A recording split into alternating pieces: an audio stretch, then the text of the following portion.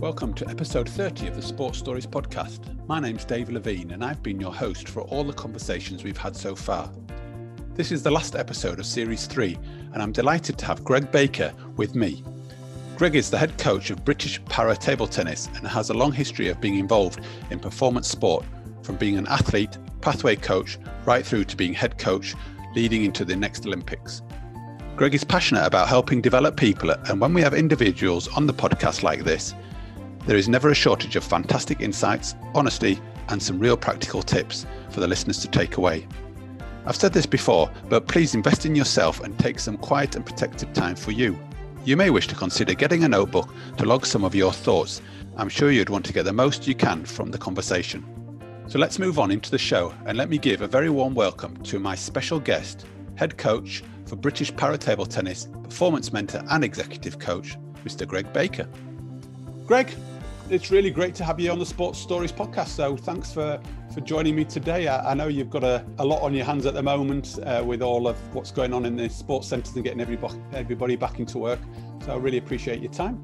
I usually kick off by just giving my guests a bit of an opportunity just to introduce themselves, but also just to give us a sense of how you got involved in sport and what's one of your earliest memories, because I think that usually gives us nice flavours. Thanks, Dave. Well, thanks for inviting me onto the podcast.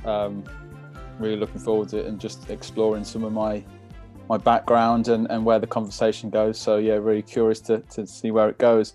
I think, where did I get involved in sport? Sport for me has always been part of my life. It's one of my big passions.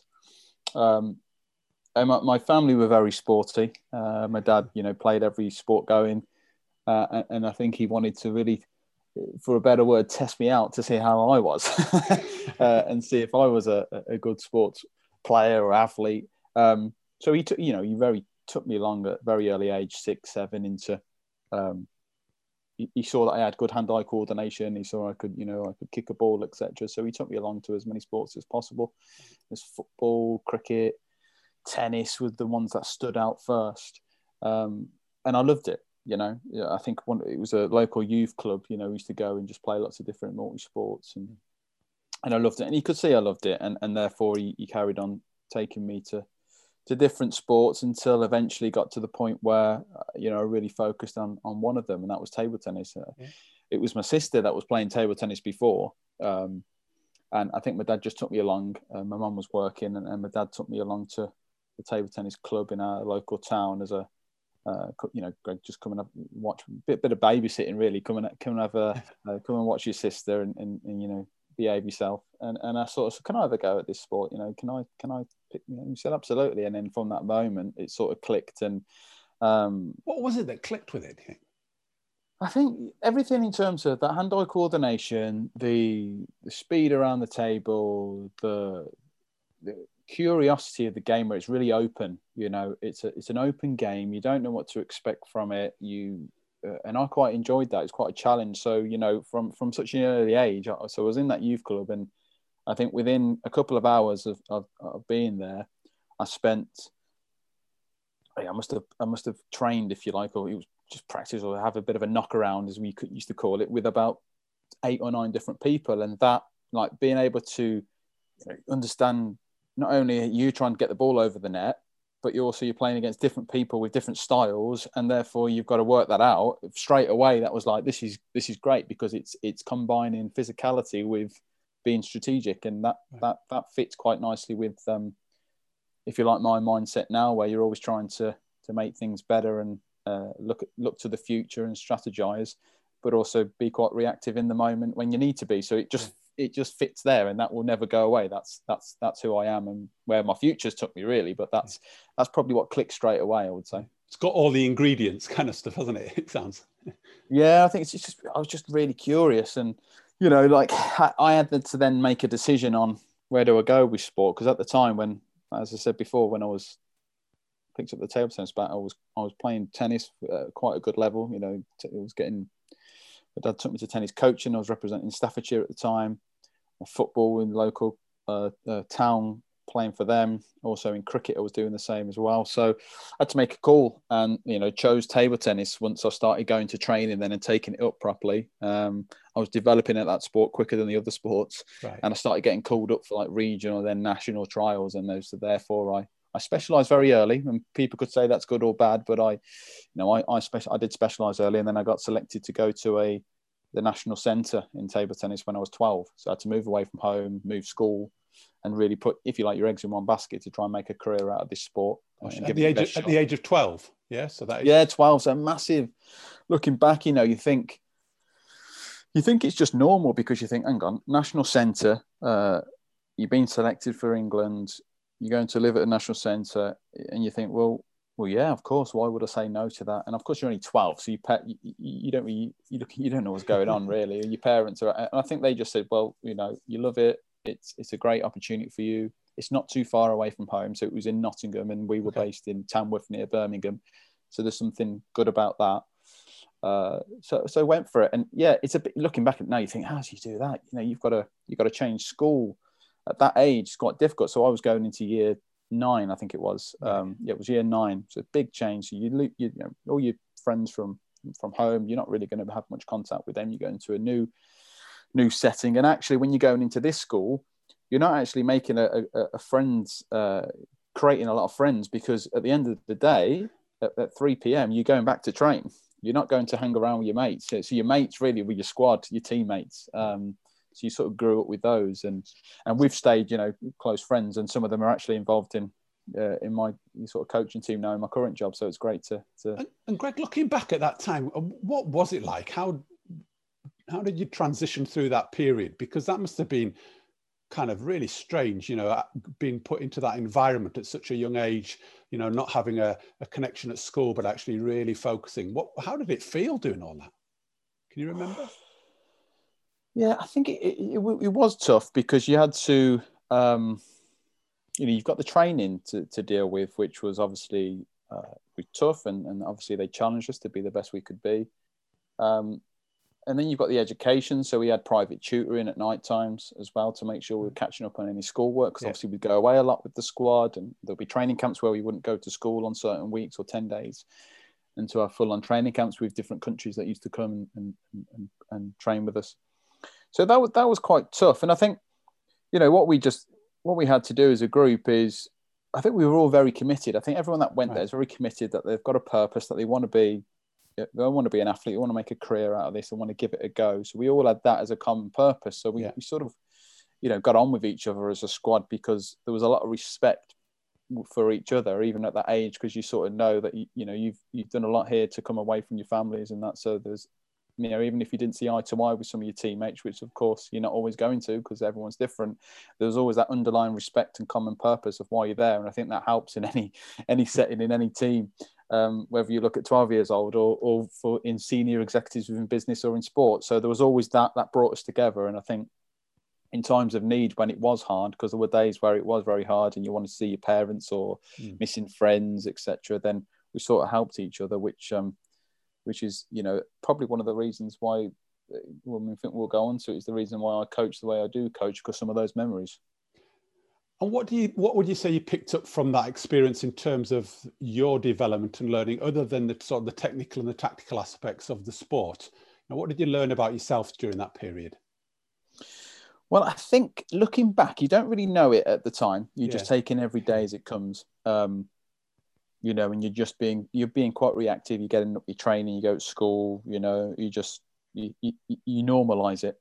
But looking back now, so many years down the line, the resilience that you pick up from such an early age is quite incredible. So there's a lot of setbacks in that time where you're challenging to try and get your education done. You're challenging to be a really good athlete. You're trying to hit the physical parameters and targets that were set as well. So there's a lot of challenge going on, and obviously you're not going to succeed every day. And that brought that huge amounts of resilience in the way I do things. Failed in a lot of things, but then being able to brush yourself down and then roll your sleeves up and go again. All of that, this journey going to this academy at such an early age, that really helped me with that. So I'd say I was very resilient from an early age, not only in a sport point of view, but like you say, going away from family. And, if you miss your parents on, on a Tuesday at 11 p.m. at night, there's nothing really you can do. You're going to have to just go, right, this is difficult, but I've got support around me. I know where I can go to if I need it. And, but that set me up to be quite strong, quite bold in my decision making. Know that you're going to make some mistakes as you go on in your career, but you're going to learn from those mistakes to make you stronger. And that has played out in some of the roles that I've done in my coaching roles, where you're not always going to get things right, but you experiment, but you know that you're doing it to be the best you can be for yourself and for your athletes, and that probably from an early age definitely is instilled itself in me from that experience. Do you think you learned that through the experience, or did you bring that into the experience? I'm just kind of curious, this whole idea of where do we pick up that resilience, whether that was an inbred thing within the earlier environment, or whether that experience of leaving home at 12, which is still very young, but whether you learnt it through them. What's your sense?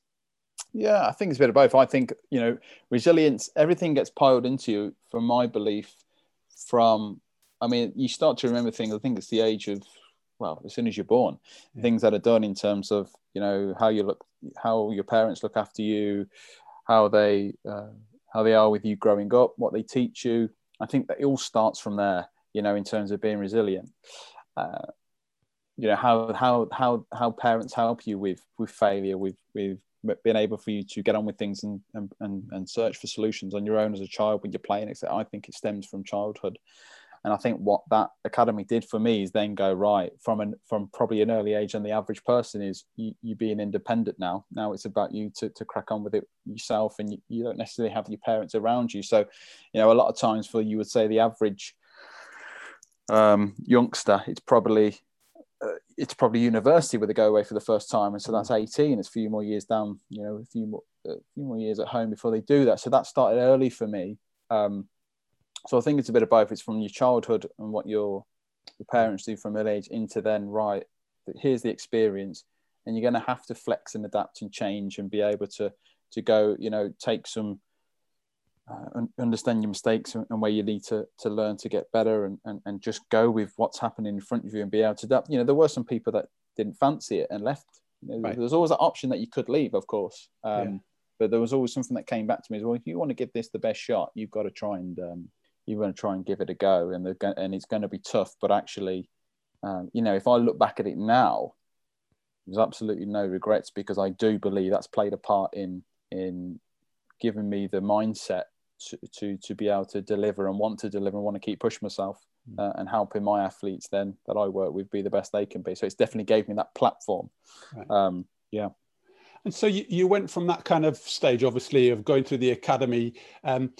Where did your playing career go, and how did you bring that kind of resilience and those sort of attributes into your performance as you got a little bit older?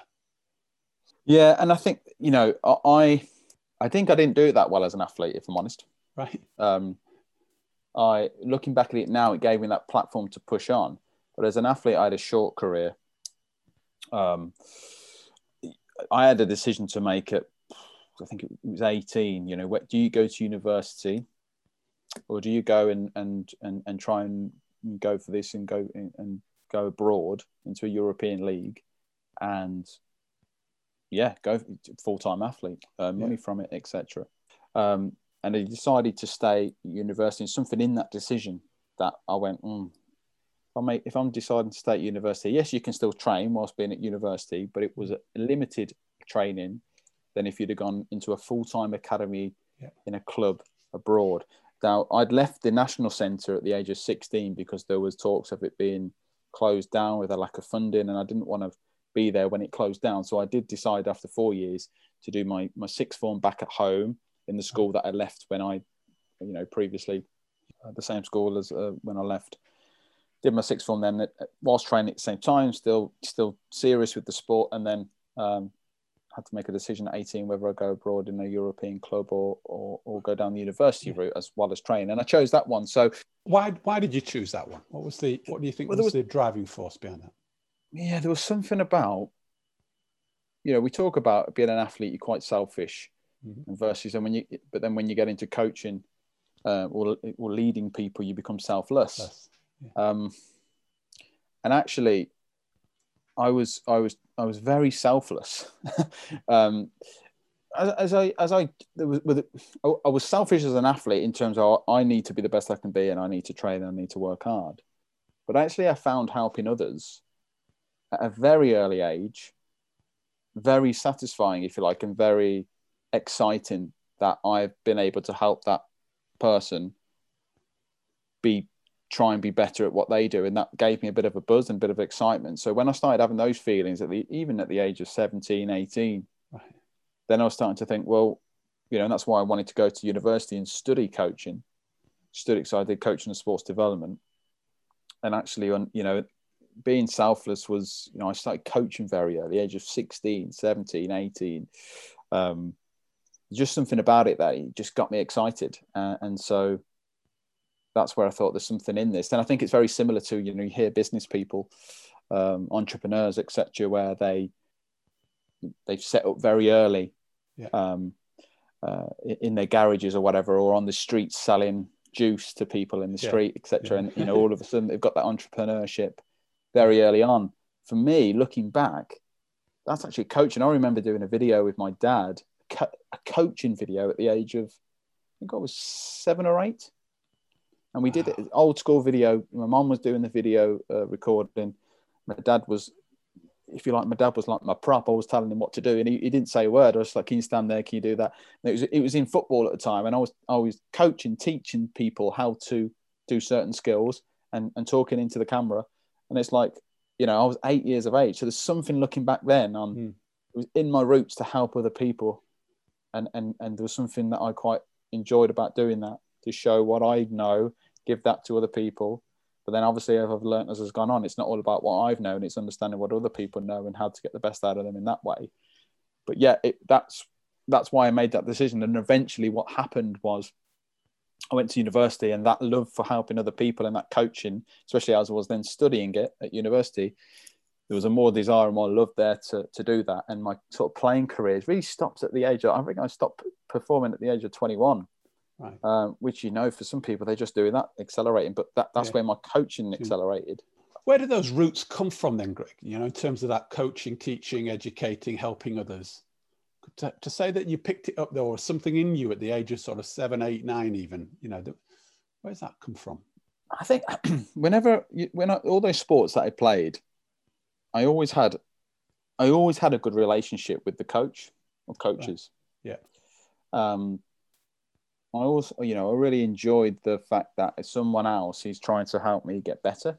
So I had a massive amount of respect for teachers and coaches, because, I thought, they're trying to give their skill set, their knowledge, experience onto me.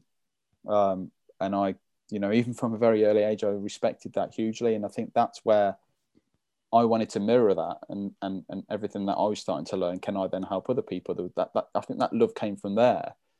I never had if you like, a conflicting coach-athlete relationship. Maybe that would have happened as I'd grown older as an athlete, where you start to wanting to question a few things and make some decisions on your own, of course. But I think it was mainly down to, and also my parents being very caring, very trying to get the best out of you, helping you, traveling with you everywhere to with this being an athlete and the table tennis from that age of 12 to 18, we traveled all over the country. They'd give everything up for me and I think that, I respected that care. And I think then I used that as well to help and care for other people to be the best they can be. So that very early age of that parental support, and then that, for me going, oh, hang on, these coaches are giving me it. This is fantastic. That's where I wanted to do the same. I wanted to mirror that from an early age. And so when you talk about that sort of coach-athlete relationship and the aspects that you pick up, or you did pick up from them, what would you say they are? What did you pick up from them in that early age that you started replicating or bringing into forming your kind of coaching approach? Yeah, I think it's listening to, one thing I had, coaches being able to ask questions and being able to really get the insight and input from me as the athlete, I found quite respectful, quite, right. They want to hear from me, and that helped me then tailor my own coaching philosophy to make sure that athletes are having as much input into training programs and to where they need to go as much as the coaches, because at the end of the day, this is a two-way process. This is a two-way relationship. It's not one way. It needs to be two-way if this is going to work and explore. And I think, even when you're at the age of 7 or 8, when a cricket coach asks you to demonstrate or ask you to say what you think of this shot to the rest of the group, they're giving you that ownership. They're giving that independence to talk in front of a group. And I think that was like, hang on a minute, there's something clicked there, even from when I was going into coaching early from 18, 19, that if I can get other people to take ownership and to be independent in the, designing and develop their own training programs with coaches at the heart of it as well, then this is going to really kick on. This is going to go somewhere. So that's what I think underpins exactly my coach-athlete relationship, is that it's absolutely two-way and can't just be one way. Can't just be athlete-led, can't be just coach-led. It's got to be a 50-50 type relationship. If you're going to go the extra mile for each other and you're going to totally trust each other in times of need and uncertainty, which high-performance sport is totally all about that every day. So that's probably the fundamental thing that I found curious at an early age, and when looking back at it, gone, well, that really helped me in that moment. So how can I use that to help my athletes that I work with going forwards? Greg, have you got any examples as you've sort of moved into that kind of coaching environment? And I'm conscious that, you currently work at a very high performing environment. Did you come straight in there? How did you work your way up to being there? And what were the successes on the way? Yeah, well, it's funny enough, I was saying about that coach. I didn't start coaching off like that, actually. So This is where I've learned from some of my, you finish your career and you think you have this belief that coaching is about at the start, when you coaching career, that you have all the answers and, you are the god of coaching and players are coming to you for answers and you give the answers. It's not till quite a bit down my coaching career that then I started to pick up on some of those things that I said before about in my childhood, and actually where did I get my wins as an athlete and why did I get those wins? Early on in my coaching career, you want to be everything. You want to be the trainer, the coach, the S&C, the psychologist, everything. You think, because you think you have to be that. You have to be this perfect example of a human being, of a coach for people to look up to and because you're a role model, etc. And that's definitely how I started coaching, and at the time you think it's the right way to be. And that's a little bit because I like to be the best at everything that I do. And there's a bit of perfectionism in that. So that's probably, it's come from that a little bit. And obviously what they did was, obviously that worked for some people, but for others, obviously, to be direct and told what to do all the time is not going to work. And it caused huge amounts of conflict with certain athletes.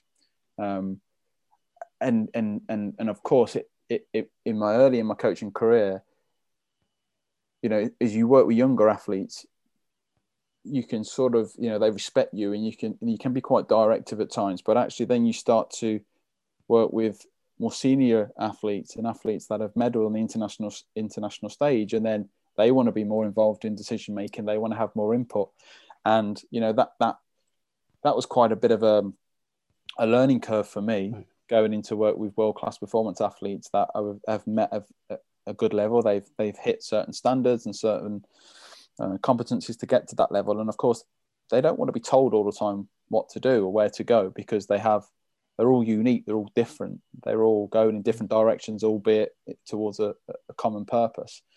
So that really challenged me on my coaching. And in my current role, that's also evolved. So I've evolved from being a talent coach with British Para Tablers into a performance coach, into a head coach. And I think where we were as a program when I first started as a head coach is the program needed a bit of directness. They needed a bit of challenge, high challenge from me as a head coach, because we were at a position that if we didn't do that, then the program could have no funding and no career. And we're just at a position where we needed a bit of, right, this is where we're going. This is the pathway for this program.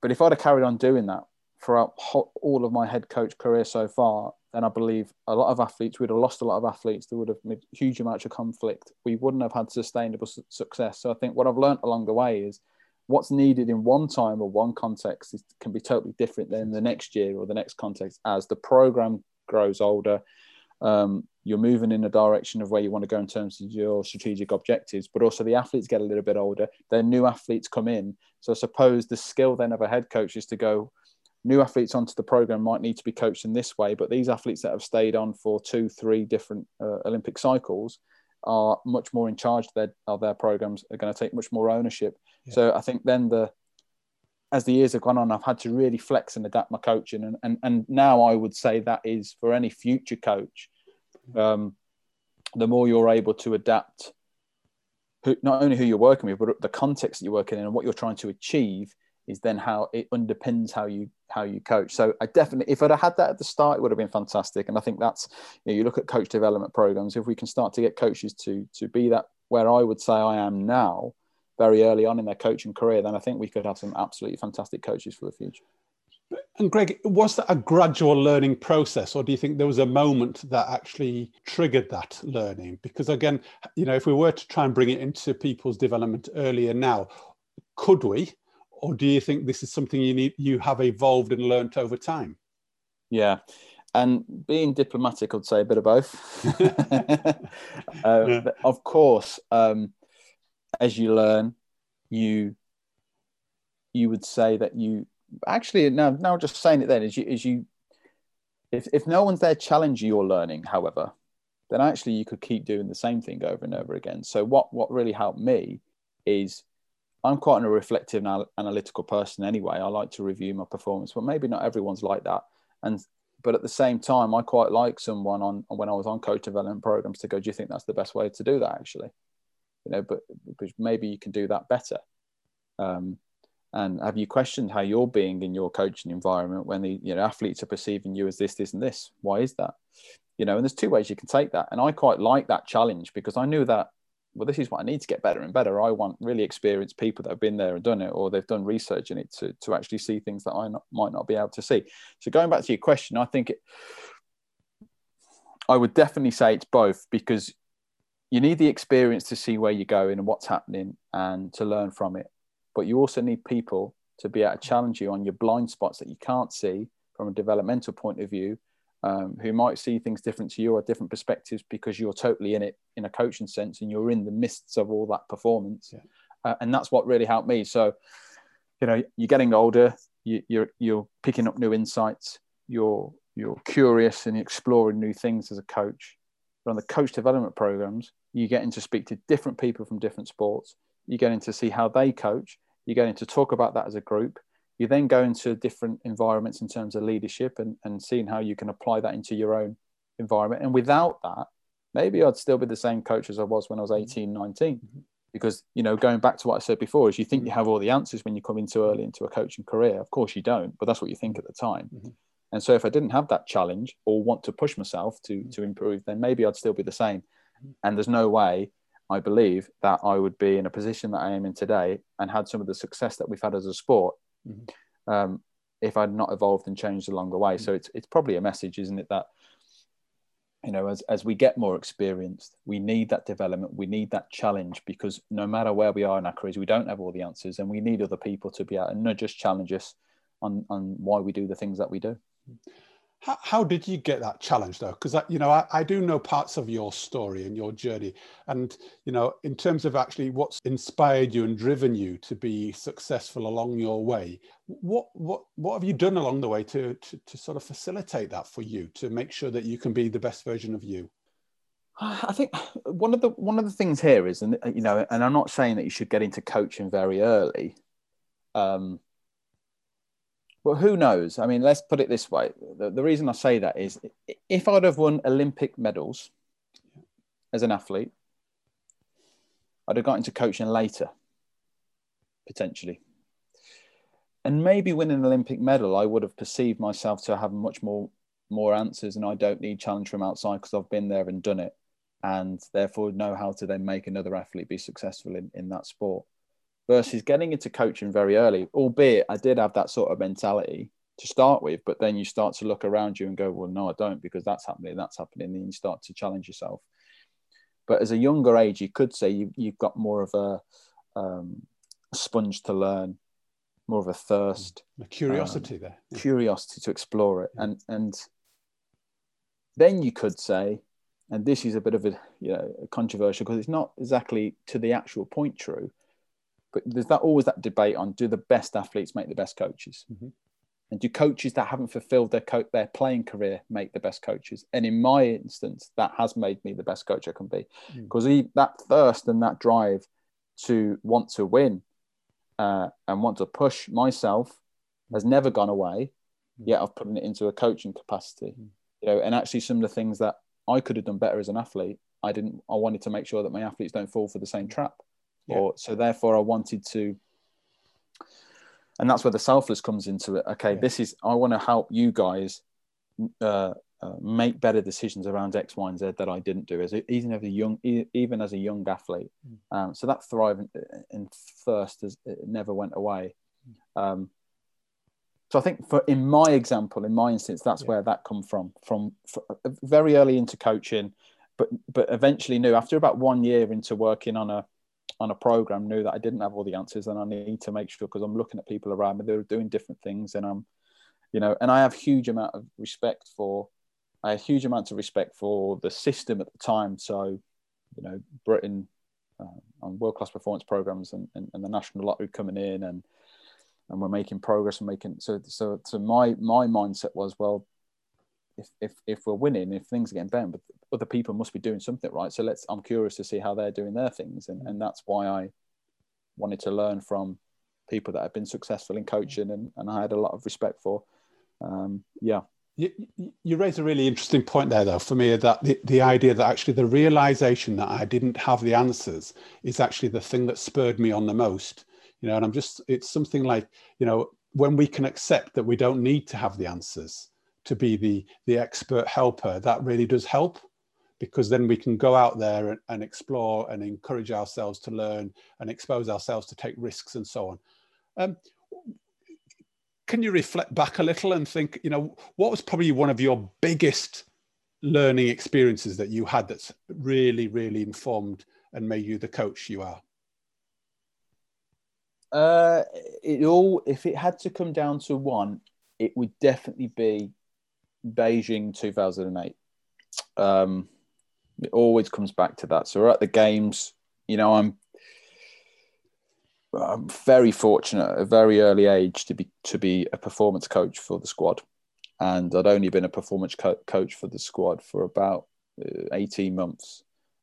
Role before that, I was working as a talent coach with the same squad, and before that, I was working on the Olympic program, some of their under 15 and under 18 programs. So I'd gone from the Olympics as an athlete into then Olympic sort of coaching, into then para coaching at different levels. And I'd been a performance coach on their program for about 18 months, working with some of their world-class athletes. We went to Beijing and we were expected to win some medals. And I wasn't ready for that environment, if I'm honest, looking back. Again, you thought, yeah, sure, I'm up for this. I was definitely up for it and I've never changed it, but actually got there, and all the work, looking back now, all my work leading up to Beijing was getting the athletes ready for Beijing. But I didn't think about getting me ready. And you could say, is that the program's responsibility? Is the coach's responsibility? I'd say it's a bit of both. But I wasn't ready. So I was going, into that environment where, Beijing was the start of, it's the home of table tennis. Yeah. You go in and you just bosh the crowd like, something that you've never experienced before, and your heart's starting to go. And that then, changed the way I coached in the moment under pressure. Yeah. I probably came across different at the games than I would have done at international events. And I think the players would have picked that up on me, which obviously then could change the way that they perform. Making the right calls. Do I decide to take a time out here? How do I talk to an athlete when they're under pressure? I'm feeling the pressure. They're feeling the pressure. There's this. How am I going to speak to them? Communication and just not ready for any of that, if I'm honest. So and again, it's probably because early on in your coaching career, not only do you believe you have all the answers, but secondly, you think that by just understanding the technical attributes of the game is enough as a coach. Yeah. You know, and that's what I perceived early on in my coaching career, is that if you have all the technical principles and you're this technical guru, then athletes are going to respect you and you're going to go on and do some great things as a coach. What I didn't realize is all of the technical principles go totally out the window when your heart's going 100 miles an hour, you're sweating, you're feeling nervous, and you're in the performance zone in Beijing, and you've got to try and help an athlete win a match. Yeah. And then you've got to help them prepare. Then you've got all things coming left, right, and center from this media, the whole world watching you. It's totally different, totally unique. So that experience at the games, and at the same time, we didn't win any medals. We underperformed from that point of view. I probably looked back and thought that I'd failed as a coach there because we didn't win medals. And looking back and when I reflected, did I give my best self to the athletes that I worked with in those games? And the answer is probably no. But what that did was set me a platform to go, right,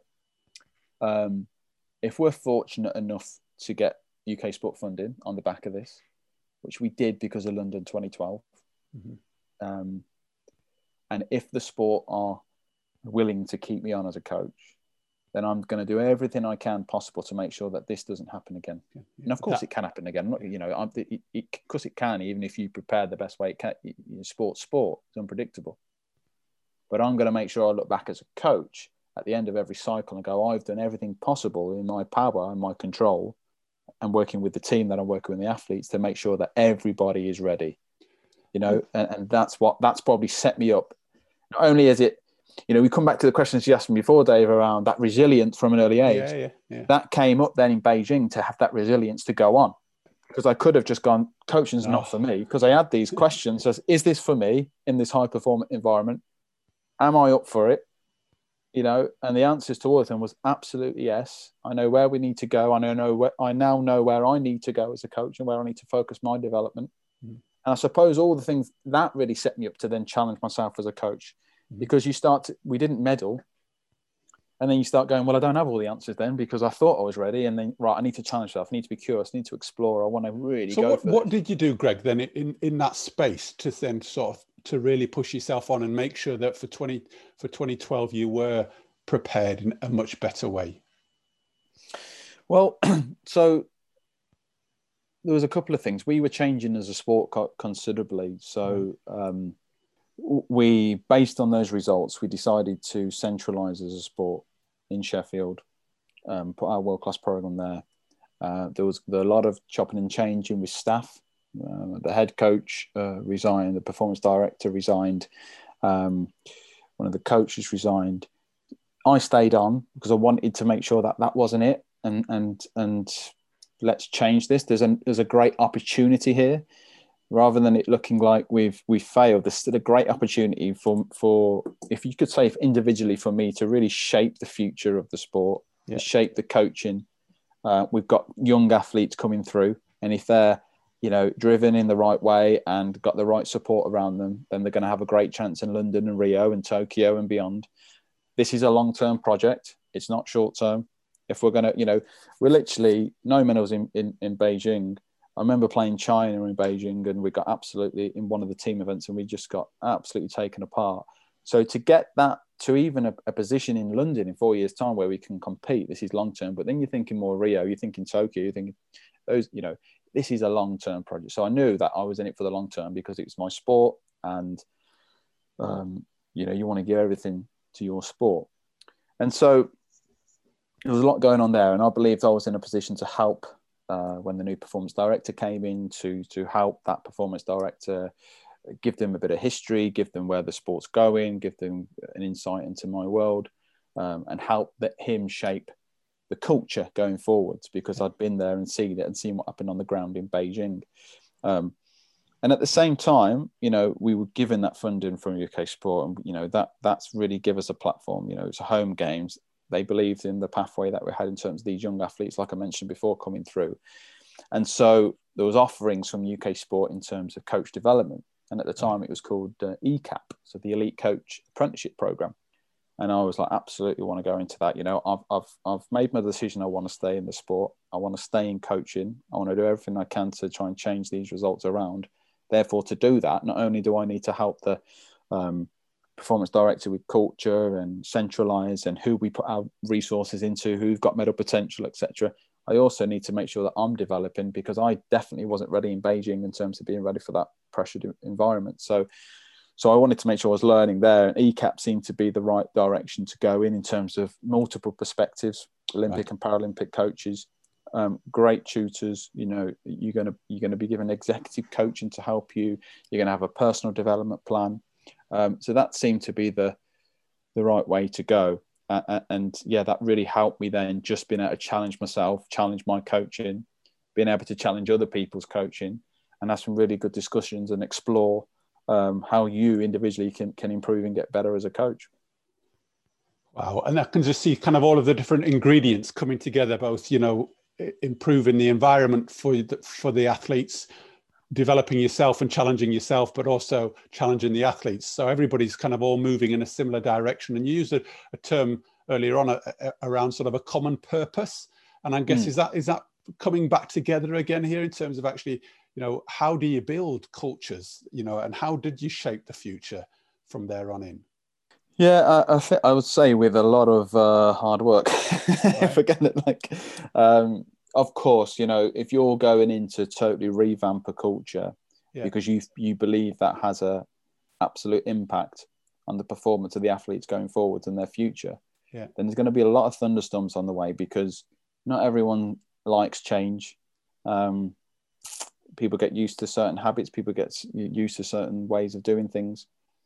And, you know, myself, with the performance director, and I worked tirelessly on making sure we were set in the right environment, but also that culture has changed significantly over the years. So if we had the same culture in the first half of the London cycle now, we also wouldn't be as successful now.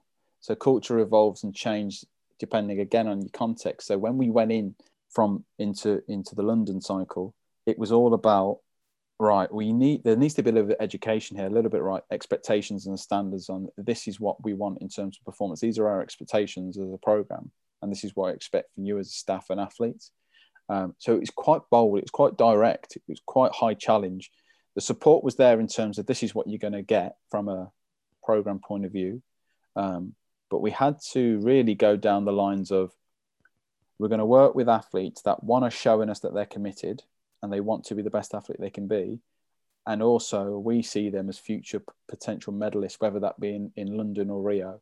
You know, we only want to work with athletes that have got two of those things. So it's quite bold, but, you know, and people could say that's quite harsh because you only want to, but actually, you know, we had to deliver. It was literally now or never. If we didn't deliver in London, we're done. And you know, and the history and the future generations are potentially not going to be able to take part in this sport. Mm-hmm. So I felt like there was a responsibility there on myself and the sport to make sure we do everything we can to deliver results in London, albeit in the right way. But it was quite direct because we were trying to change a mentality and mindset about what is performance, what is world-class performance, what are the expectations, setting up a training environment where we can thrive and be the best we can be, and we're challenging each other and we're pushing the boundaries, etc. If I had that now, there would not be sustainable success. So that was then, and then all of a sudden, as we come back from London, you know, we exceeded our expectations in London. Home games, 4 medals, fantastic. And I remember, you know, we talked as a staff team and with the athletes. We said, if we carry on doing what we did in the lead up to London the same way, I believe that we're going to lose athletes. There'll be too much conflict, and athletes are going to get sick and tired of being told what to do, because there was a bit of that in the London cycle. Right. You know? And athletes are getting older. They want more input. They want to be involved in decision making. You know, it comes into that flexible system again, isn't it? In terms of the context and the environment. Absolutely, yeah. And it's like, right, if we want success after success here, which is harder, and we need to make sure that we're changing and we're adapting. how we work with athletes, how we work as a staff team, the culture that we set, and the principles that we expect, and the behaviours that we expect. So we revamped it all. Right. And some could argue that you've just been successful in London. Why would you change too much? But I always say that you need to change more, even more when you're successful. So, Greg, what would you say are the 2 or 3 key pillars or principles for the environment you're trying to create? Just to give a sense of, those that are listening in who are, a lot of us are always striving for, performance-based cultures or cultures that we can get the best out of people. And, what does that kind of mean to you right here, right now in the environment that you're in? Well, the first one, everything that I've just said really around giving the athletes having more input, be involved in decisions. So what I would say there as a principle is very much make sure there's leaders everywhere.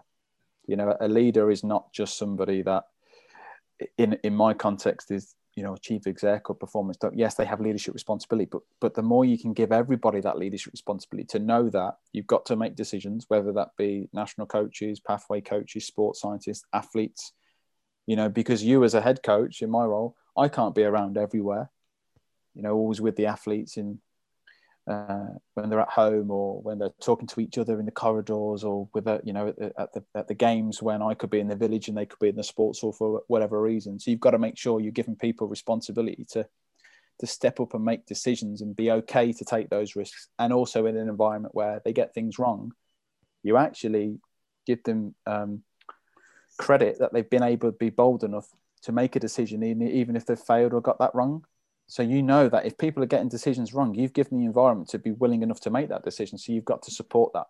So there's got to be an environment where there isn't these fear of consequences if they make decisions wrong. And I think that is leaders everywhere that want to step up. That's definitely something I've learned along the way. And would I, as I said, in the Beijing and London cycle, did we have leaders everywhere?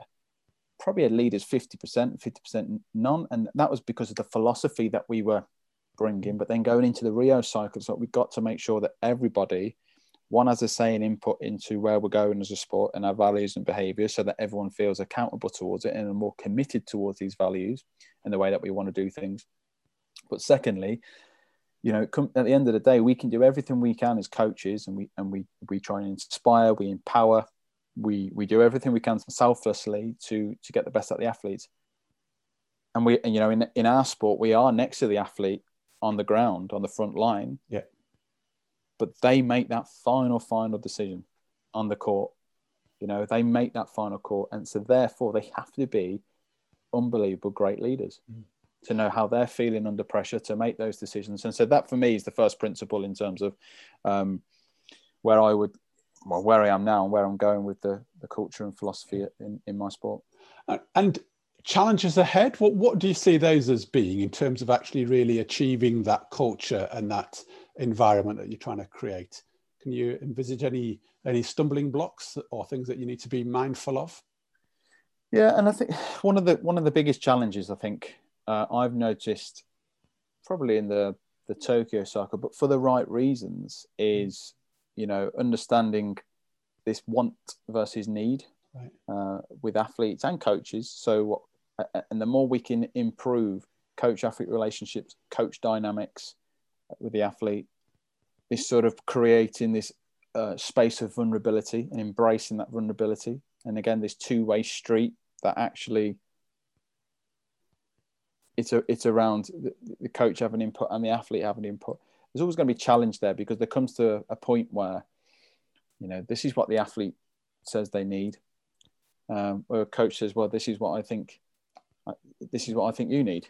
Yeah. And that could be different. So they're always going to be the challenges, and doing that in a way where it's, there's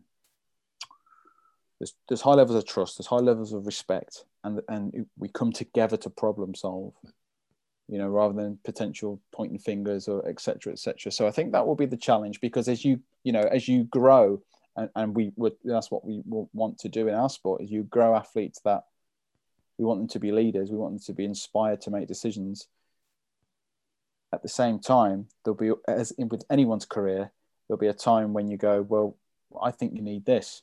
The same for me as a head coach, that I think I know where I'm going inspired, but there's someone might go, I'm not sure if you you need that. I think you potentially need this to develop. So creating that environment is very challenging, but if you get it right, can be very rewarding. So I think that is going to be the nice balance between inspiring people, leaders everywhere, but still everyone needs to be challenged.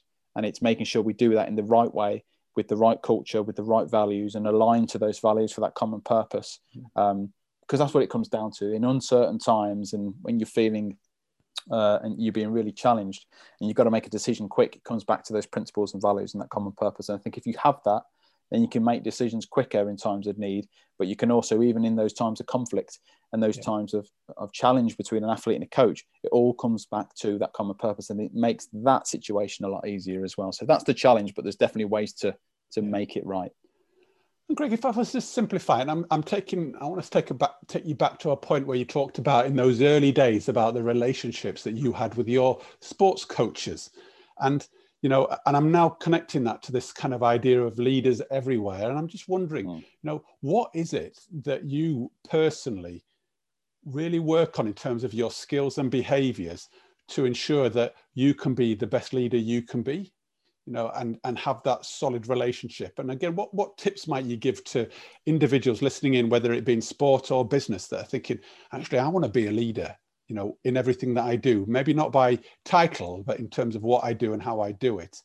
What were the key skills or attributes or behaviors would you focus on?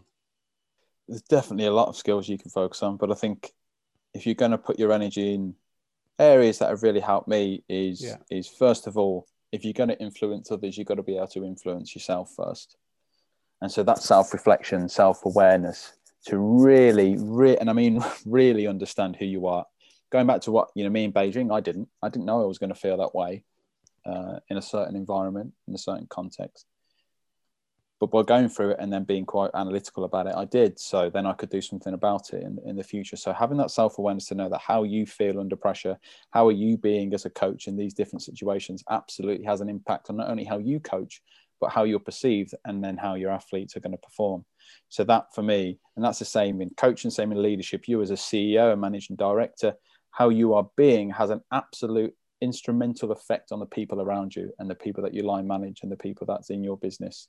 And understanding that you might be coming across a certain way, but that's not your intentions. So your behaviors are showing one thing, but your intentions do another. And the more that you can align those two things together, your behaviors and your intentions, and having that self-awareness to be able to do that, I think is a critical thing of a great coach and a great leader. Aligned with that is probably that emotional intelligence. We hear that a lot these days. Is technical expertise more important than emotional intelligence, and vice versa? And I think, for me, there are so many technical and tactical coaches out there in our world, and all sports could say the same. So therefore, how are you making the biggest difference? And for me, it's the relationships that you make, and having that emotional intelligence to know in the right context, in the right timing, when do I go and challenge an athlete? When do I support an athlete?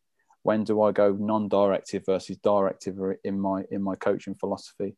And I think having that emotional intelligence to understand each and every one of your athletes, their needs, their wants, their motives, what makes them tick in certain situations and stressful situations, pressure, it all comes down to that emotional intelligence. So you're understanding how other people feel, and you have the empathy towards other people and that compassion, but you also know how you feel in that situation, and therefore what decision I need to make based on those two things. And not just, I feel like this as a coach, so therefore I'm going to do this to the athlete, I'm going to tell this to the athlete, but it's actually knowing two ways. This is how I believe the athlete's going to be feeling right now. This is how I feel. And with that emotional intelligence, you can then make the best decision in the skill set that you have. And I think that, in any context, in leadership, that is so important, to not just go with how you feel as an individual, but taking in the input and the understanding and the perspectives of your athletes or your employers, to then make an informed decision. I think that's what I've learned significantly over the years, and that's where you can see how I'm talking there is changed the way my philosophy has gone as in a head coach role, from thinking you have all the answers to be very tell based into then being a little bit more ask based. Inspire athletes by asking some real great questions to really challenge their thinking, challenge their assumptions and their beliefs.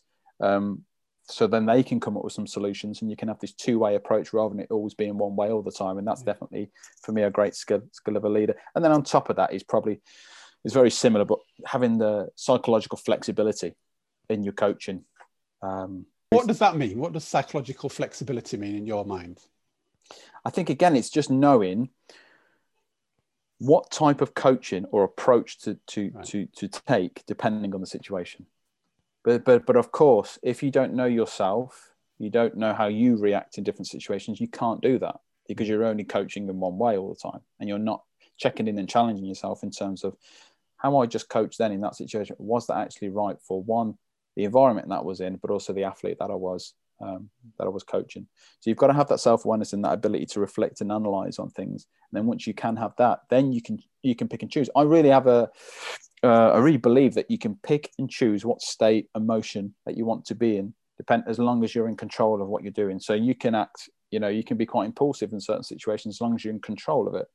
And you know that you're being impulsive for the right reasons, versus making sure those impulses are not taking over your coaching, and you're coaching with anger or coaching with being quite forceful in your approach because your impulses are taking over. So I think you can, having that flexibility to be out here, I'm going to be a little bit more impulsive, and here I'm going to be a little bit more calm, collective, analytical, depending on, one, the environment that you're in, and two, who you're coaching or who you're speaking to. And that takes up a huge amount of emotional bandwidth, headspace.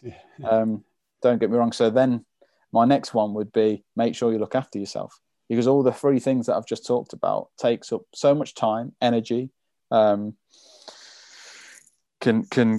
so much going on in your head. You've got to give yourself that time and that well-being and if you like, self-care, to make sure that you are digesting it in the right way and you're looking after yourself. Because at the end of the day, we overwork as coaches. If we overthink, we're not giving ourselves the best version of ourselves to our athletes. So we've got to make sure we're looking after ourselves, because, I always say, athletes, they expect the best from you as a coach every single day, because they're giving themselves, they're pushing themselves every day.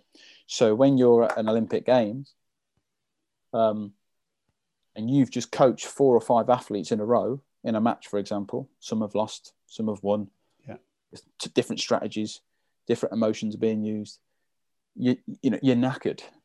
But the next athlete you go to is expecting you to be 100%, because why wouldn't they? So how do you press reset for that to take place for each individual athlete? Because there's certain sports where this happens a lot, but I think it's also an attribute, which I want to do what you've just done a minute ago, is sort of really link it to very many different contexts. This is not just about sport, is it? It's also about, how do I understand myself and manage my well-being, manage my psychological state and so on. So how do you reset that button? Well, I would say that is absolutely unique to everyone. But the more that you talk about it and come together as a team to know that this is going to make a difference to performance, it's going to make a difference to you individually and your health, then the more you can get there. So something that we talk about a lot, and I know there's a certain sports that are talking about this a lot now, is using well-being as an advantage, not only individually, but also in performance. As a performance advantage, the more we can look after ourselves. So, we have self-care plans that everybody has a saying to. They're driving their own self-care plans. And then we explore, what is it for you as an individual that's going to give you the best chance to coach? What do you need to do in between matches? What do you need to do at the end of a day versus the start of a day? Who do you want to look out for you in case that you're starting to act in a way that is not you in your norm or in your sweet spot? And therefore you need to give the allowance for people to be able to nudge you to go, I've just noticed this over the last couple of days, to just give you that, that light bulb moment. I didn't think of that. So there's a little bit of that psychological flexibility, safety, to be able to let people nudge you and challenge you in the moment.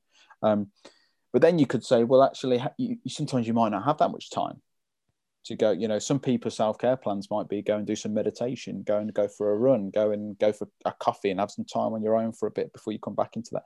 But of course, the more you match after match, you haven't got time to meditate because you're straight onto the next match. So what do you do there? And I think what we would say, and especially for me, is to just have, even if it is literally 10 seconds, 15 seconds, 30 seconds of pausing and reflecting, and to go, right, what does this next person need from me? And how am I currently being? Just ask those 2 questions. You're actually coaching yourself. Yeah, 2 key questions. Yeah. Self-coaching as you go from one match to the other, or you're walking from one venue to the next venue. to know that all the review and analytical and reflecting of that particular match can be done later. Yeah. It's on camera. We can revert back to it. The thoughts and feelings will come up again. But we have to leave that one behind and go to this one and change our energy in our direction. Yeah. And it all comes back to, what does the athlete expect from me? Yeah. And they're going to expect you to turn up 100% ready for them, because why would they not? Yeah. They're ready. They expect you to be ready. And I always say that the athlete shouldn't know, based on my body language and how I'm coming across, whether in my last match the athlete is won or lost. Yeah. Because you could say, well, it'd be great if they know they won, because then they're going to be buzzing from that. But actually, that might increase their anxiety. And they've won, now I must win. Yeah. And at the same time, you shouldn't come across that you just lost as a coach with an athlete before, because that could also increase pressure, anxiety, and it could, they could perceive the coach to not caring for them, because now their head's down and you're thinking, well, I'm ready. I'm going next. So one of the hardest things to do as a coach, because we're all human and we all have emotions and feelings. But the more we can just have that critical moment of asking those questions, we can hit the reset button and we can go again. But then it's so important that if that is round after round, which it is in our sport, whatever we do and however we come together is to support each other as a team at the end of the day, or whatever it is that people need in their own time, we absolutely have to advocate that. Because otherwise, you can imagine you're going through those matches all day and there's no time to decompress. There's no time to get it out of your system. There's no time to come together and talk about it, and literally coming together and go, that was a tough day, wasn't it? How did we think that went? And being okay with having those conversations. If you don't have space for that, you can imagine it's just getting on top of you, and you can hit the wall. You can totally hit the wall. But I think there's some great tips in there, though, isn't there, Greg, in terms of, this is what's happening in your environment and in sport. But I'm sat here thinking also, what about people that are going from one meeting to another, or seeing one customer to another in a supermarket, or, there's so many different environments about where we could do with that technique or ability to sort of reset. So, I really appreciate you sharing that. I've got one question before I'd like to then head into the sort of like a quick fire round. We've not really spoken about your role as working in the Paralympic arena. And I'm really conscious, having worked myself in both parasport and able-bodied sport, that there's a difference. And I'm just wondering what you would say is the real value that working in this environment brings to you and your coaching. It's a great one. And I've just come back off a call recently about research going into this area. What is the differences? Because we hear it a lot, and I think I'm going to be used as to get a bit of detail around that, given my experience. I think firstly, in terms of how has Paralympic coaching improved me as a coach, or helped me as a coach, and some could argue that you always need to know the individual, no matter if it's what sport you're in, whether it's Olympic and Paralympic. But what Paralympic has done for me is that you've had to think outside the box, I would say, significantly, because even though, yes, I've got different age groups, because in parasport, you've got totally different age groups. So 1 minute you could be working with a 16-year-old, and the next minute you could be working with a 41-year-old. So how you coach and approach those athletes can be totally different given gender, age, level of where they are in their program. Are they academy athlete? Are they a podium potential? Are they podium? But also on top of that is the classification. And actually, in a sport like mine in table tennis, we've got 11 different classifications. The technical principles of what it takes for an athlete in class 1 who has a high level break, vertebral break, versus someone in class 10 who's a standing athlete who's not in a wheelchair, it can be like a different sport. You can't coach the same tech, because some of them don't have the same physicality as everybody. They have less power, less strength. So they all not only are different in terms of their personalities and behaviors, which is part of coaching, but also their physical capabilities are different. So therefore, how you coach one individual will be different to somebody else, given all those things. So it equips you with, wow, you've got to be reacting, you've got to be changing, you've got to be evolving, you've got to be willing to try new things. And what works for one athlete absolutely does not work with the other athlete, given all those things, even in the same classification, because you have different disabilities within the same classification. So of course, everyone's unique.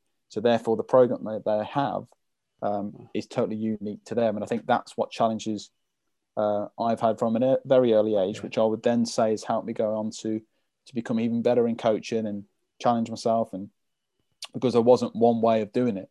And I'm not saying that is in Olympic. Of course, everyone's different and everyone has their own ways. But, you know, you could say generally some of the technical principles can be quite similar, but that just isn't the same in the para world.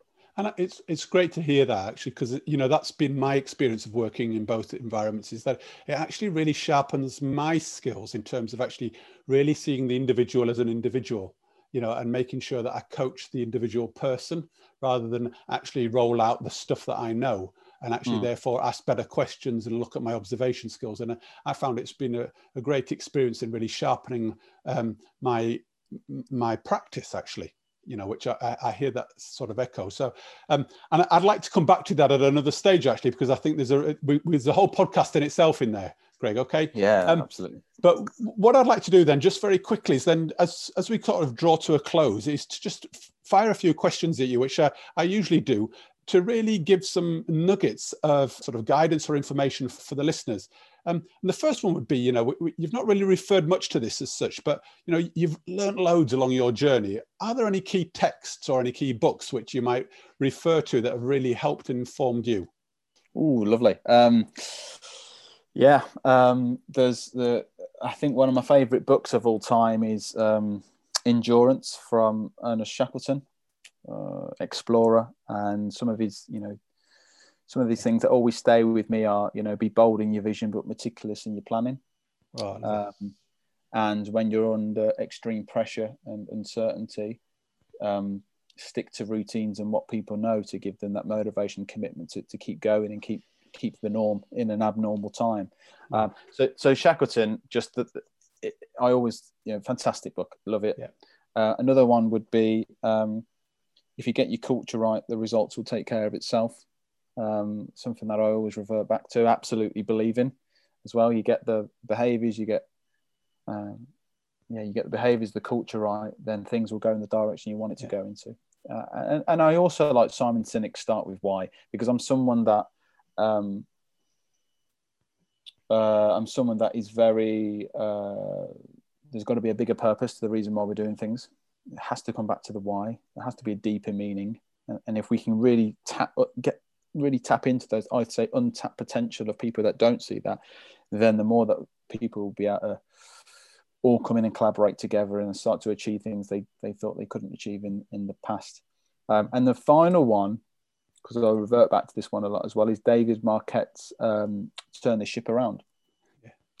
Intent-based leadership, which again has fascinated me, wanting to see that leadership story. And again, it goes back to making sure that everyone's wanting to play a part and not waiting to be told all the time. They are getting on with things, they're making decisions, and it falls quite nicely into what I believe. So that one definitely has inspired me to change some of the things I do in my own coaching and leadership. Wow, 4 fantastic books there to dig into. If you were to look back then, Greg, what advice would you give to a teenage version of yourself, given what you know now?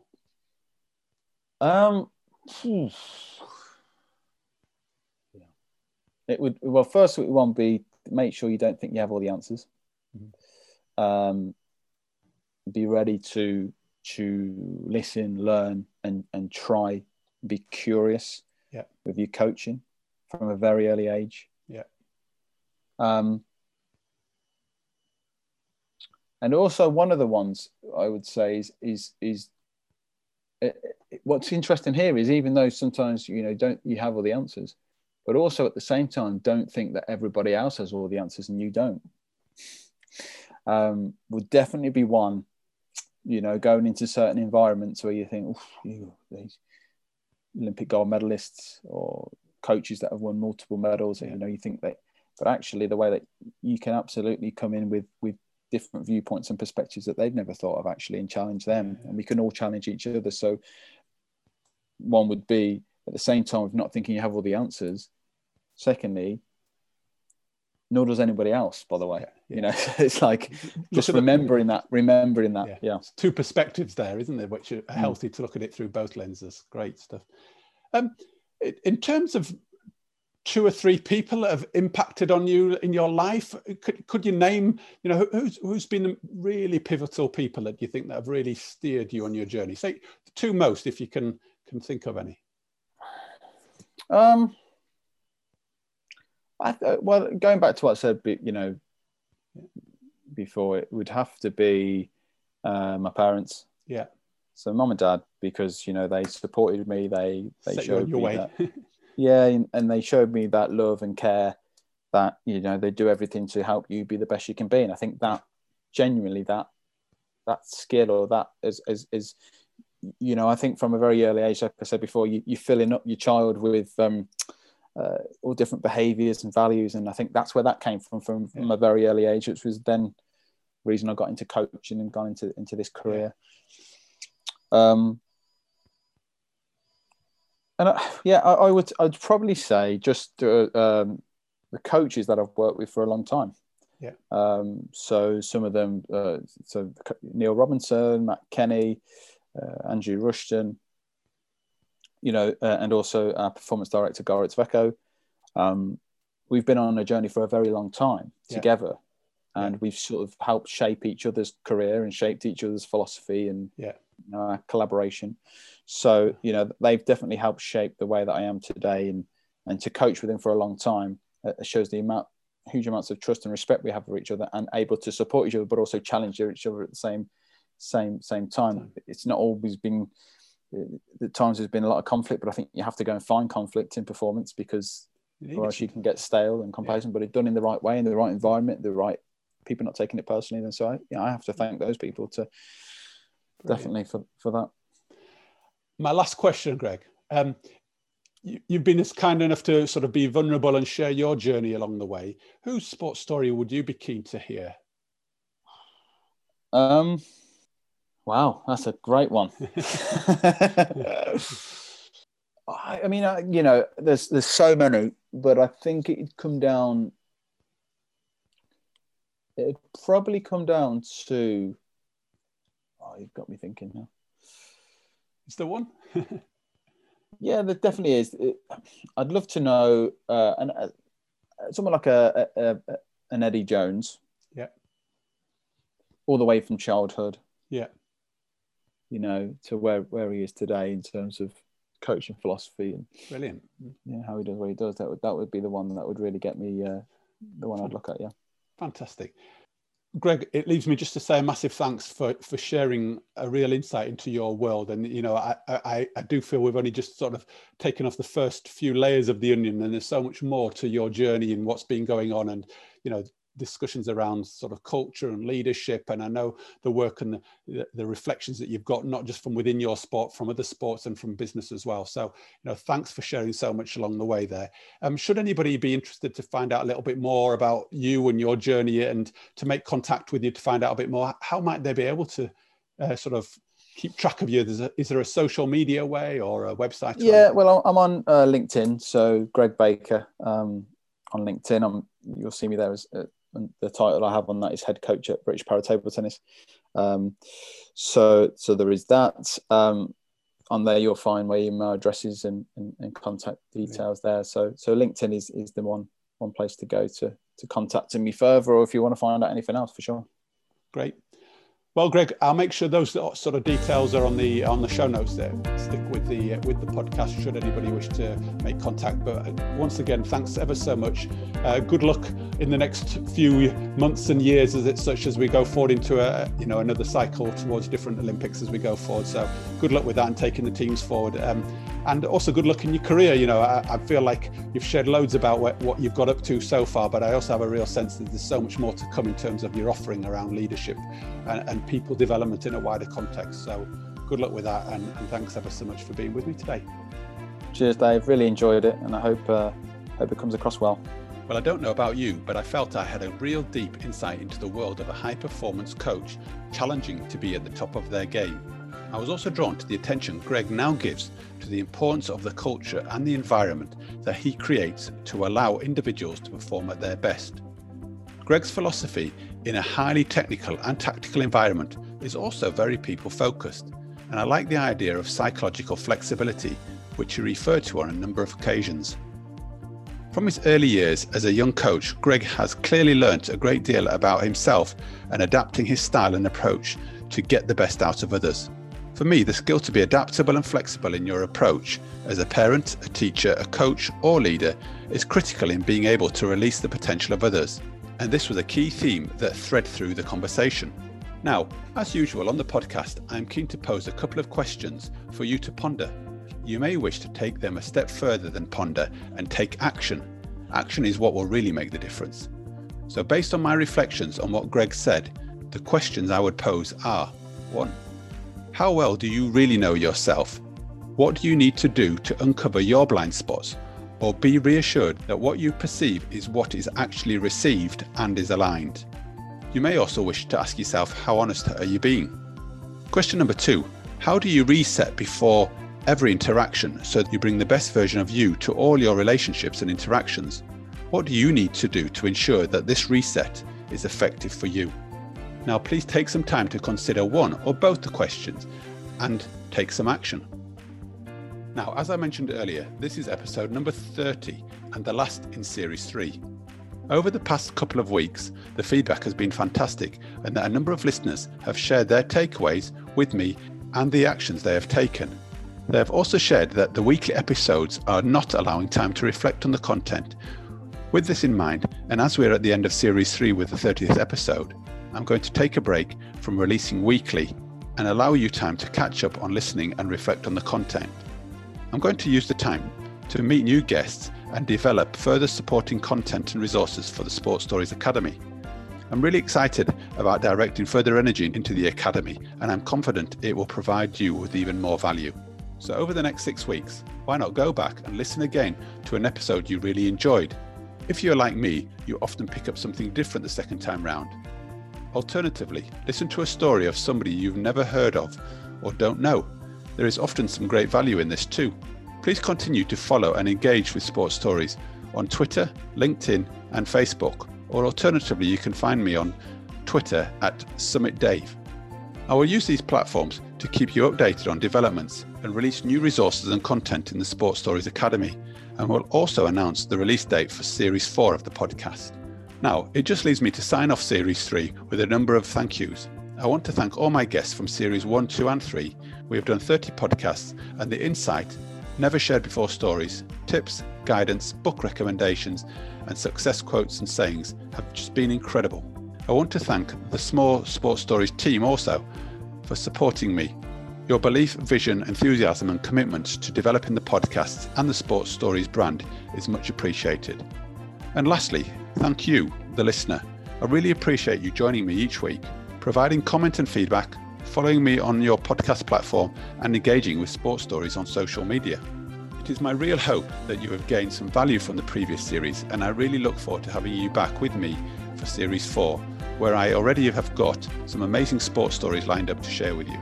So until next time, take care, keep in touch with us, and I'll be back with you pretty soon.